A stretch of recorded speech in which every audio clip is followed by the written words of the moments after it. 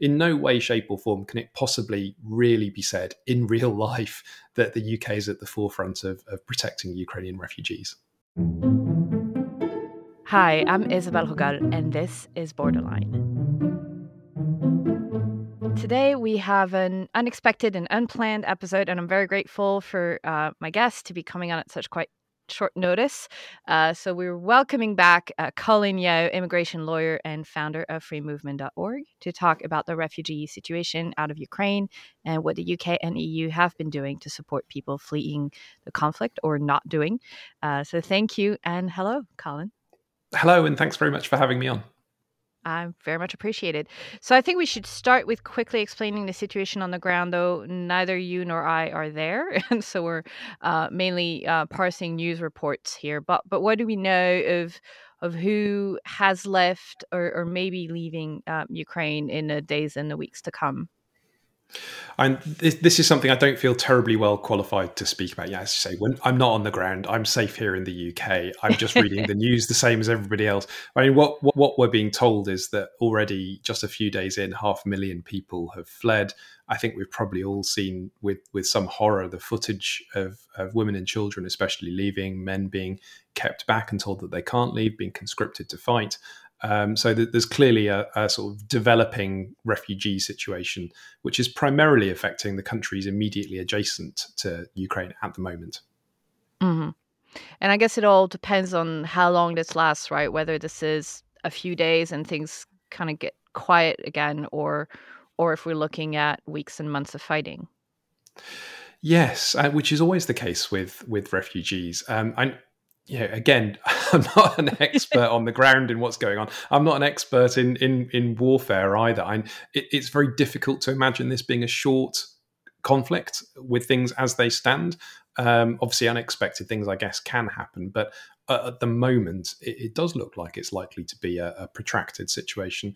Although I think, perhaps unlike some refugee situations, I think everybody hopes that Ukrainians who want to return home will be able to at some point in the medium term. It's not like some crises that we've had in the past, which have been, there's a permanent regime in place which is going to stay in place, and those who fled will never be able to go back. It's hopefully not going to be like that, but it's still very early days.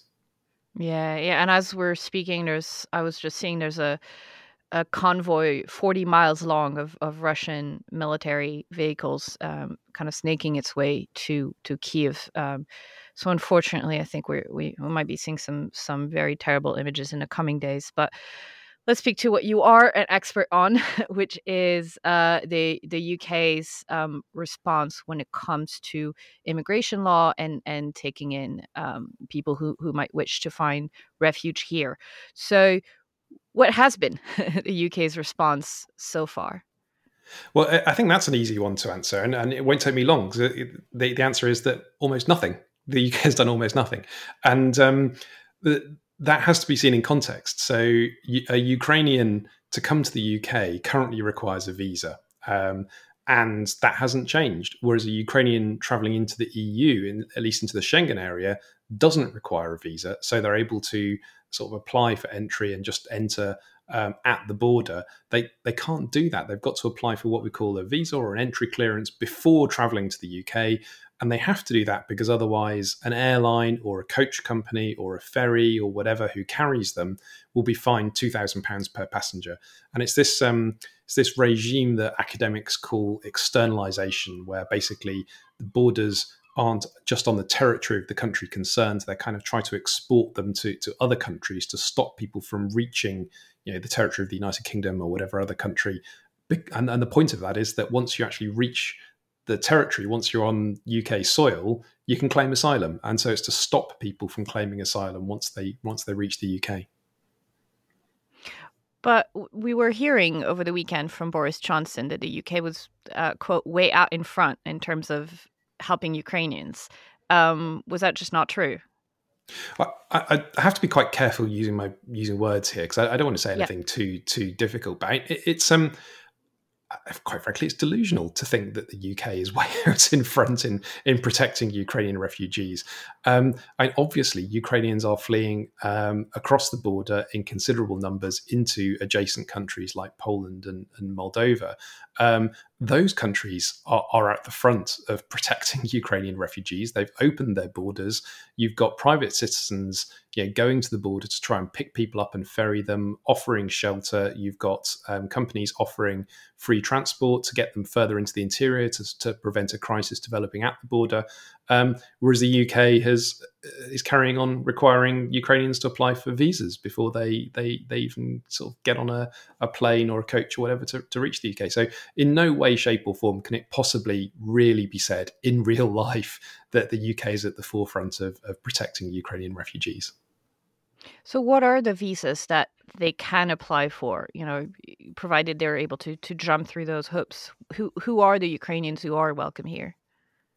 Well, I said at the start that the UK has done almost nothing. So there is something that the UK has done. So they've made it slightly easier to get a visa if you are the family member of a British citizen. So if you are the immediate family member of a British citizen, which is quite closely defined. So it's if you're the spouse or if you are the very dependent elderly relative or sibling, perhaps, of a British citizen, or if you're the child of a British citizen. So that's quite a narrow group of people. And there aren't that many Ukrainians in the UK either. So we're not talking about a very large number of people. And basically, those people should find it easier to get a visa, and the normal rules, things like the minimum income rule and stuff like that, is being relaxed and waived by UK officials on the ground. So it's easier for those people to get a visa than it would have been, but they still have to apply for a visa before they can travel to the UK. So it's not the UK has done absolutely nothing, it's just almost absolutely nothing. They've kind of relaxed to the terms of some family visas. And one of the things that's been confusing for lawyers like me who've been trying to follow this is that the public announcements haven't actually been matched by Home Office policy. So, for example, Boris Johnson, I'm losing track of what's happened when at this point in time. It's all been so sort of unrelenting and tiring. But I think Boris Johnson yesterday said that the family members of Ukrainians who are settled in the UK, so haven't taken up British citizenship, their family members will be able to reach the UK. But that's not the case, actually. The Home Office policy, as far as we can see, as stated on their website and as applied by officials on the ground, is still that it's only Ukrainian family members of British nationals, Ukrainians who've acquired British citizenship or who were British in the first place, always were British and have got Ukrainian family for some reason. Oh wow, I didn't know that. I was going by the announcement that Ukrainians, like non-citizens settled here, could sponsor people as well. So no, it's just citizens right now. Yeah, I think your mistake there is taking Boris Johnson at face value, because it turns out that's just not the case. And Priti Patel said in Parliament that the elderly relative of somebody who wasn't she's somebody's mother, and a specific example was cited in Parliament by Yvette Cooper, who's the Shadow Home Secretary for Labour, and Priti Patel said, yes, that person would be able to enter. Well, she hasn't been able to enter. Home Office policy, as stated on their website, hasn't changed, that she can't enter. And the actual policy that's being implemented on the ground is that she can't enter. So you've got politicians, Priti Patel, Boris Johnson, saying things that, I can't really think of another way of putting this, but it's just not true. And maybe it will become true. Maybe the policy will be amended at some point. But certainly at the time that they've said these things, that has not been the policy of the British government, in fact, and it's not being implemented in that way on the ground, although, that may change. Things are happening very quickly at the moment. Mm. And we've seen this before. I mean, there were announcements regarding Afghanistan last summer that took months to become reality in practice and in law. Well, they never have become reality. I know it's one of the things that makes me really quite cross about some of the things we're hearing now from the government, the UK government, about what's going to happen to Ukrainians. Priti Patel said 100,000 Ukrainians would be able to enter. She's modified that to up to 100,000. We're all familiar with advertising speak. The up to means that the number is worthless. There's no way 100,000 Ukrainians are eligible to enter under the rules that have so far been announced. And And as you say, if we go back to the Afghan resettlement scheme that was announced by Priti Patel as being open last summer, now to be fair, there was a crisis going on. It was a really urgent emergency situation, but Priti Patel announced that this resettlement scheme was being launched, and it simply wasn't. It was actually launched in January 2022, several months later, and it turns out that it's not actually a resettlement scheme. It's really about trying to provide better support to the people who'd already been evacuated. So far as I'm aware, no Afghans have been resettled under this resettlement scheme that was announced in the summer last year, which took the pressure off the government at the time. It's easy to make these announcements. People lose interest essentially, but it turns out that you sort of quietly then qualify it and then cancel it without anybody really noticing. So that so-called resettlement scheme is actually about the Afghans who were evacuated during the summer in those awful scenes we saw of people trying to get out of the country because of the Taliban advance. It's not about resettling any Afghan nationals who've already in Afghanistan or still in Afghanistan at the moment or have fled to surrounding countries. There's no way that those people can lawfully come to the UK. There's no queue for them to join. They're not going to get plucked out of a refugee camp by British officials. It's just not happening as far as I'm aware. Mm. So one thing that baffles me, to be honest, is why be so strict and so set against welcoming Ukrainian refugees when you're seeing that there's actually quite overwhelming public support for them and just being very very callous about it. As refugees go, white Christians from a country that's being attacked by an enemy of Britain, seems like the political cost would be quite small. So are there other reasons for not wanting refugees to arrive in any number in the UK? It's it's an impossible question to answer, I think, actually. I don't know what's going on inside their minds. I've got no particular insight into that. But what I think I can say is that the government's been very consistent, shall we say, in being anti-refugee and being very reluctant to see refugees enter the UK, which contrasts with some commentators. We've seen some people who sound very welcoming to Ukrainian refugees, but not, they weren't welcoming to Syrian or to Afghan refugees. And the reason for that, one suspects, is straightforward racism when it comes down to it. It's because the Ukrainians are white and European. The government, to be fair, I suppose, in a way, is not doing that. They're being equally horrible to all refugees of all colours and origins. They just don't. I think they just don't like refugees. So the fact that there is public support out there isn't really the key issue. It's that they're not entirely about public support. They also have convictions, these people, and their convictions are that they don't like refugees. They don't want them in the UK, and so they're not letting them in, basically. Mm.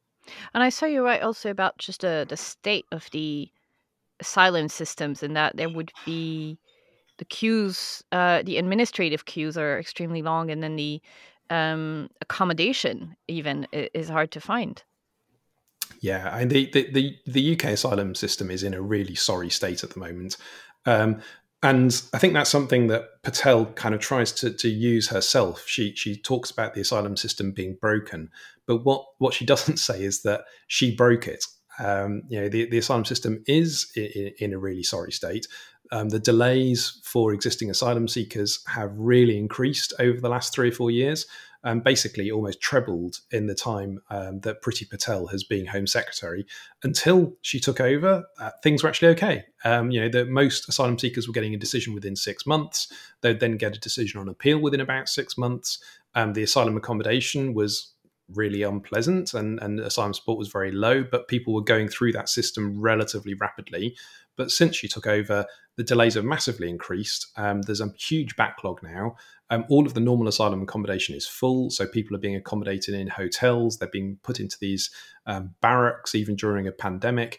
And the Afghan scheme has turned out to be a disaster. Nothing really happened for months and months to all those people who were evacuated. They're still in hotels, as I understand it. So, the British state has kind of made these promises to the public and to Afghans themselves, and then just totally failed to deliver on them.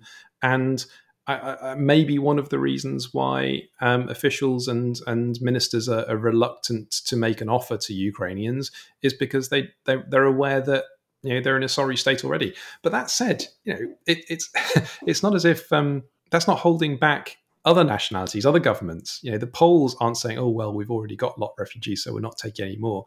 The Moldovans are a tiny country, incredibly poor. They've opened their borders. They're doing what they can, and in contrast, the UK is doing almost nothing. Yeah, yeah, and we'll get to Europe and the EU in a minute. Just one last question around the UK. We're in this context. Yesterday, just as the UK was essentially, refusing to take in Ukrainian refugees, the Nationality and Borders Bill was being discussed in the House of Lords. Can you briefly tell us what that is about and how it plays in this whole context of this incredibly strict asylum and immigration policy? I can try. There's quite a lot to the Nationality and Borders Bill, so I think I'll try and keep it as brief as I can. And there are parts of it I'm not going to talk about to do with nationality and so on as well. But the bits on asylum, there's lots of it there. But really, the theme of the changes that the government wants to make are that they want to penalise refugees who arrive in the UK via a safe third country. And that's been a kind of ongoing thing for them. They say that you're not a real refugee if you travel through a safe third country like France. And coincidentally, it turns out therefore, because the UK is an island, that there's basically no real refugees.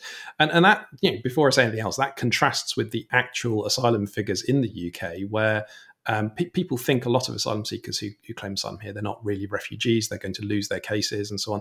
Well, actually, 72% of asylum seekers who had decisions in 2021 were recognised as refugees or given protection on some other grounds. So that's from the Home Office. So the Home Office themselves, nearly 3/4 of refugees who received decisions in that year were actually recognised as refugees, and then more will win on appeal as well. So the percentage actually higher than that. So you've got officials on the ground applying the Refugee Convention quite properly, but you've got ministers saying, "Oh well, they're not real refugees," even though actually we're giving them refugee status.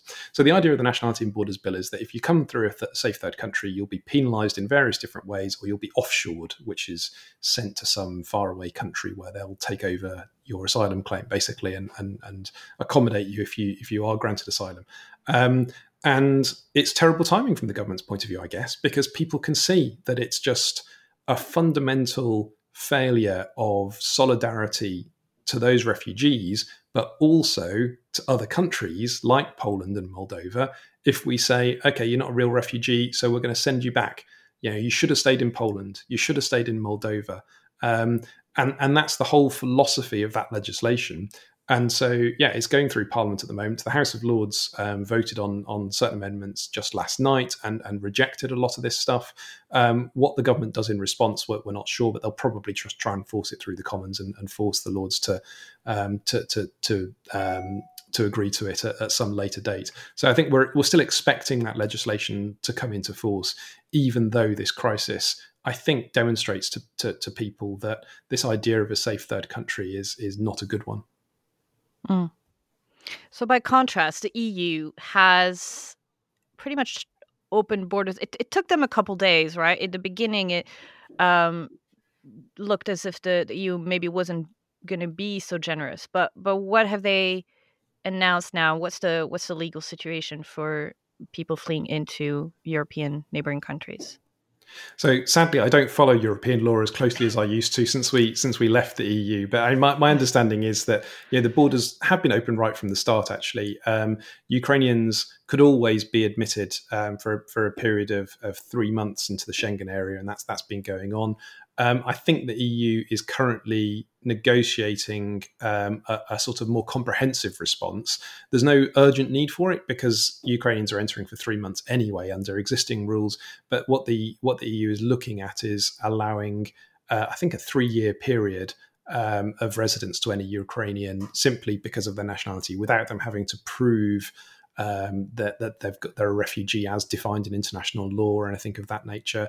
There's talk about activating the Temporary Protection Directive, which was adopted quite early in the European asylum sort of system, back in the early 2000s, really in response to what had happened in the Balkans in the previous decade. And so that hasn't happened yet, but it looks like it's going to. And the EU is basically saying, look, if you're Ukrainian, we recognise that you can't go back to Ukraine and you can stay here and it'll be lawful stay. Mm. With work permits and all of that. As I understand it, yes, yes. Yeah, yeah. That's quite more generous than reactions we've seen to the Syrian crisis or the Afghan crisis. Yes, it is. It is, and I think, to be fair, some individual EU countries seem to respond quite well to the Syrian crisis. So Germany, Yes. the sort of famous line "We can cope" from Angela Merkel. Other countries responded very, very harshly, and built border fences. Refugees died trying to cross those borders, and to enter via Greece and so on. And it's certainly true that there is a real contrast with the way that Ukrainians are being welcomed by some of those countries who refuse to welcome Syrians and others. Mm. And speaking of that contrast, which of course is connected to racism. Let's be honest. We've seen a lot of people, some of the people fleeing Ukraine. Obviously, it is a diverse country. It's actually home to more than 75,000 foreign students, international students, as well as refugees from other conflicts that had found refuge in Ukraine. And I was seeing also 35,000 stateless people, which is quite a big number. So, what are protections and rights for them if they can't show a Ukrainian passport? I don't know the answer to that, actually. And I Mm. imagine a lot of those people, if they are able to leave Ukraine, and we've seen scenes of some of them being refused boarding to trains and Ukrainian nationals being given preference. And those are really difficult choices that officials on the ground are facing, because they don't have unlimited evacuation capacity. They're having to make choices about who gets places and who doesn't, and they're giving preference to Ukrainian nationals. But if they are able to leave, then a lot of them will probably be wanting to return to their home countries in any event. If they're foreign students and so on. Those who aren't, I simply don't know what's going to happen to them. But they'd have a good claim under EU law to what's called subsidiary protection. At this stage in the conflict, it's actually quite difficult to say whether somebody has a case to be a refugee under the Refugee Convention. You have to show a well-founded fear of being persecuted for one of the convention reasons: your political opinion, your religion, your race, your nationality, membership of a particular social group. And when the Russians don't really control territory at the moment, or much territory, we don't know what they're doing in that territory, it's quite hard to say that you'd be persecuted for one of those reasons as such. You'd be caught as a civilian, you'd be in serious danger. Nobody's doubting that.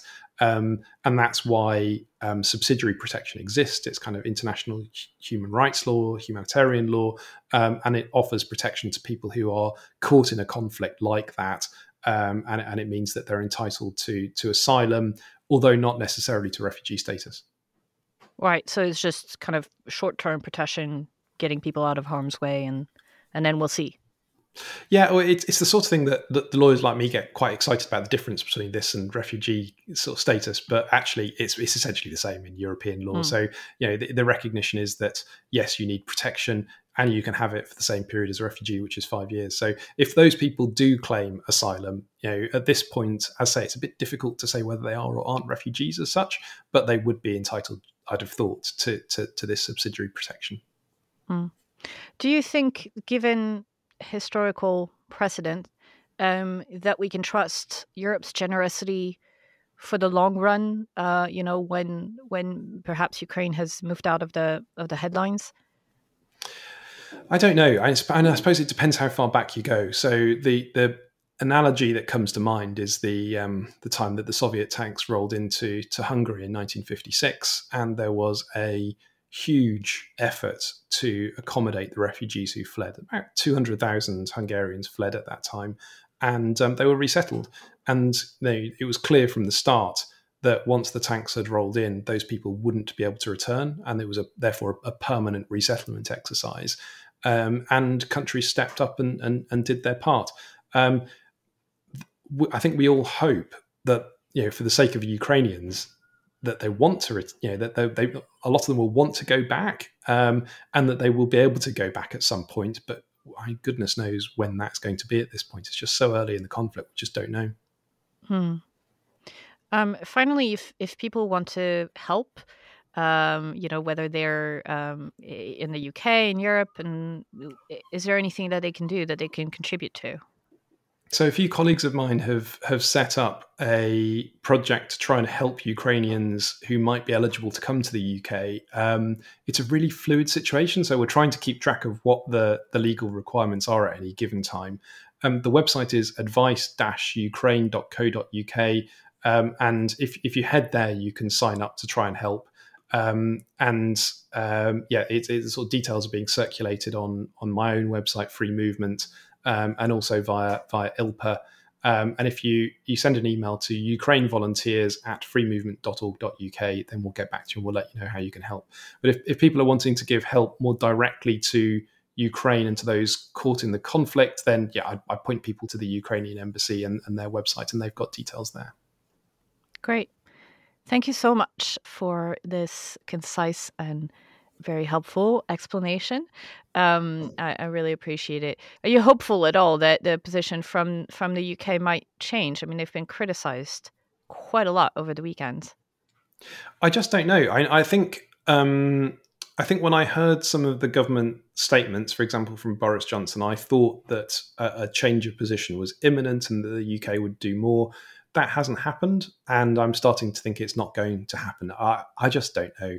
There's an awful lot of public pressure on the government, but they so far seem to be very much sticking to their guns that visas won't be relaxed, and only a very narrow group of Ukrainians will be able to come here. Okay. Well, thank you so much for sharing your expertise. I appreciate it. It's a pleasure talking. Thanks very much. Thank you.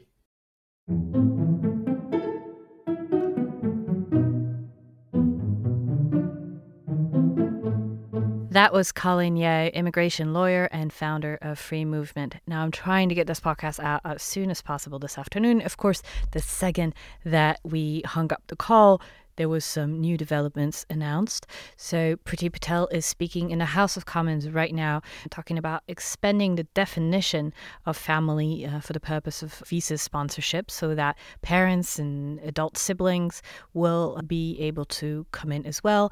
And a new visa scheme for British citizens and companies to sponsor Ukrainians seeking to come to the UK. Now, as Colin was reminding us, the devil's in the details. There is a wide gap between measures that are being announced by politicians and then their applications on the ground and into law. And that's often where we see things magically disappear as the news cycle moves on, as we've seen with the Afghan resettlement scheme. So time will tell, and unfortunately, there isn't all that much time for a lot of people. As Colin was also reminding us, you can support Ukrainian refugees by going through various organizations. You're all listening from so many countries that it's hard for me to point to any single one, but try going to the Ukrainian embassy in your own country for a list of where you might be able to help and donate. And don't forget that there are refugees from all sorts of places, and you can support them throughout the year and not just when the news compels us to, by going to organizations like the International Rescue Committee, for instance, or whatever works where you are. Thank you so much for listening and for paying attention. I know it's a weird time in news and it feels like history is just coming at us nonstop for pretty much the last 2 years. But if you're listening, like me, you are probably safe and sound somewhere, and I think we can be very grateful for that. Go to isabellehugal.com for essays past episode and to sign up for the newsletter so you don't miss anything. We'll be back next week on a regular schedule of new essays and or podcast episodes every Wednesday. I'm your host, Isabelle Hugal. Music was by Audionautics. Borderline is a One Lane Bridge production.